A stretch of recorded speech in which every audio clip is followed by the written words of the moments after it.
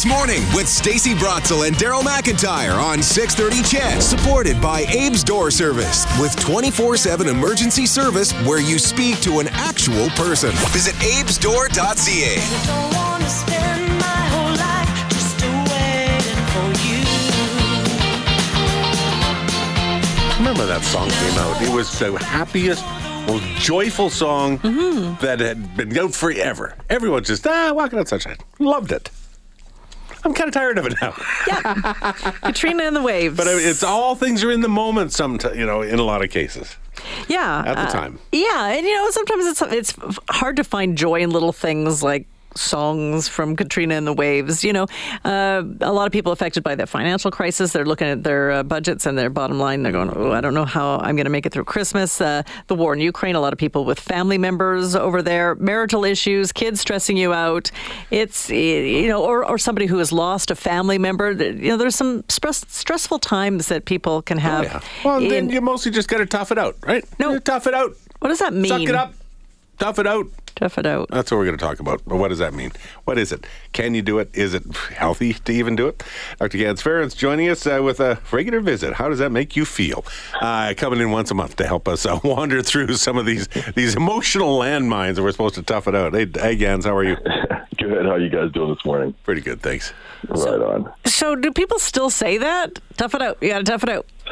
Yeah, well, even if they don't say it, I think it's kind of in the zeitgeist, right? It's in our minds, and we think that this is the way to go. Now, I guess a silver lining, I suppose, of COVID is that people are talking much more about mental health, and there's more awareness, and people are realizing, okay, it's a real thing. It's not just for people who really, really are having it tough. But I think there's still this idea that strength is being able to go it alone. Strength is being able to just kind of survive.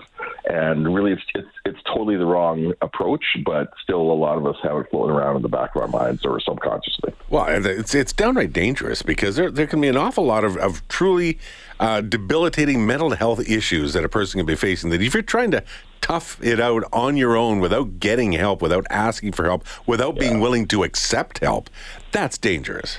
Yeah, and unfortunately, or I don't know, fortunately, maybe I don't know, but the idea is that these things are so insidious. I know everybody says, you put the frog in the boiling water and it'll swim there. It'll swim there if you turn up the heat slowly. It's not really a thing, but it is a good illustration of how some of these issues do creep up on us because they are so slow, and we don't notice them until things are really, really bad.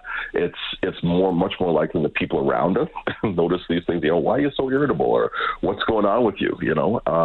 But it is something that if we have the awareness of, we can actually start to take, make positive steps for ahead of time. And, what I actually do is I have some people in my corner that I have recruited to say, hey, listen, can you be my swim buddy? I don't know, when we go swimming when we're kids, they'd always say swim with a buddy because your buddy will tell you you're in trouble before you can.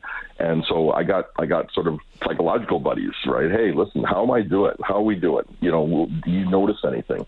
And one of those buddies for me is my psychologist, right? I've been talking to somebody for the last 30 years, more than 30 years now. And just, checking in every now and then just to make sure that I'm still going the right way. Or if I notice that something's not working right, hey, listen, we need to talk about this, and can you help me do this? Because it's like we don't have objectivity into our own selves. And so sometimes, like you said, Daryl, that can be really dangerous because we can just get used to stuff that really is not working and can be actually very detrimental to us and the people around us. Doc, you're a psychologist, and so you have that awareness. But I think that there might be a lot of people who say, "Oh, I'm not gonna tell them. You tell them. I'm not gonna say anything." And then when you are told, you're like, "I'm fine." Right. Yeah. I'm good. Or how dare you? Yeah. So can we tackle that from both sides as a friend, as a spouse, as a kid, and you're noticing something in your loved one? How do you approach it? And and then on the other side, how do you accept that and sort of make space for what they just said and that they were brave enough to say? Oh yeah. I mean, honestly, that's a very loving and respectful thing that they're doing if they bring that up to you, right? It's extremely caring.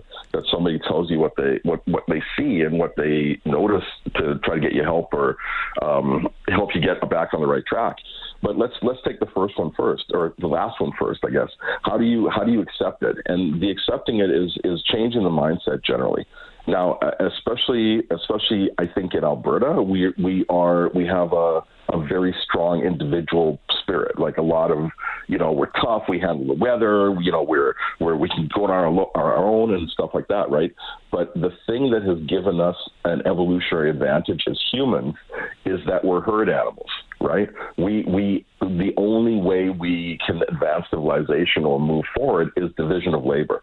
I don't generate my own electricity. You guys are on the air. You got a producer. You got people who are doing tech. You're doing a whole bunch of stuff so you guys can actually run the show. We have to trust each other. We have to be cooperative in how we experience life. And when we do, we free ourselves up to do more. If I don't have to spend all my time sewing my clothes or, planting my food or generating electricity, I can do other things.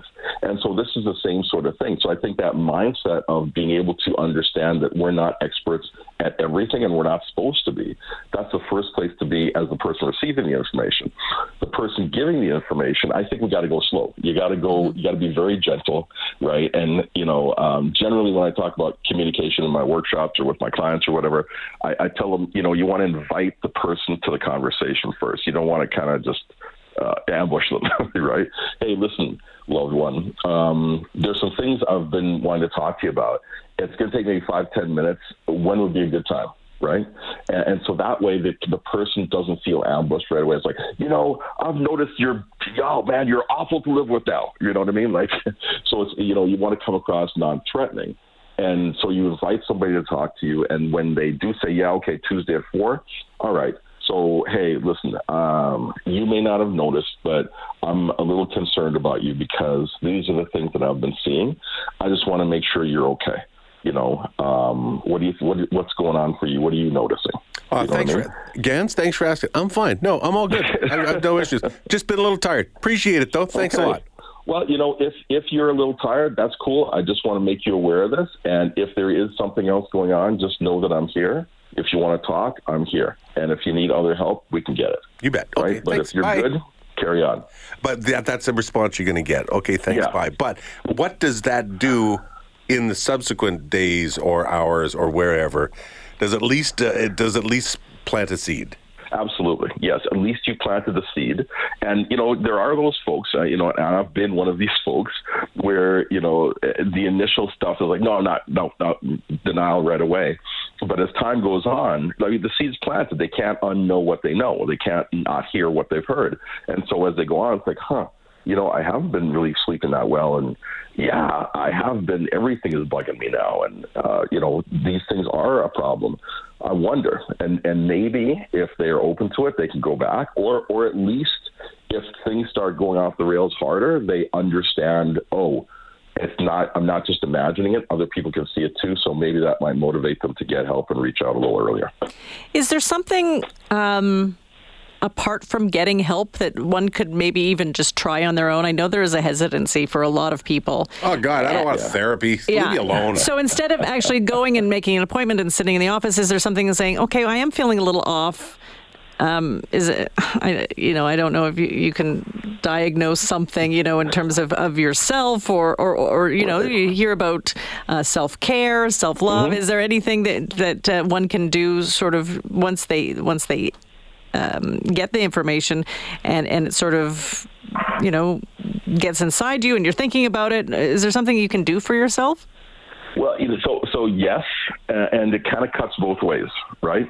Because on one hand, it is very good to be proactive and look after yourself and self-care and doing things that make you healthy and happy. And there are lots of great apps and do-it-yourself programs, self-help books, different things like that you can take.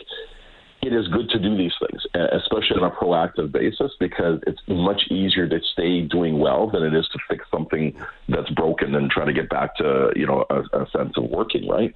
But it's not a replacement for actually getting help, talking to somebody and like, hey, this is what's going on for me. I need some help to see out of it, right? the mindset is this. You have to think about this. If you were the greatest heart surgeon in the world, okay, would it be smart for you to do open heart surgery on yourself? Right? Like, it wouldn't be. You can't, because even though you have the skill, you don't have the objectivity. You can't see inside yourself. You're actually working on yourself. And so the same thing happens when it comes to emotional stuff and not just physical stuff.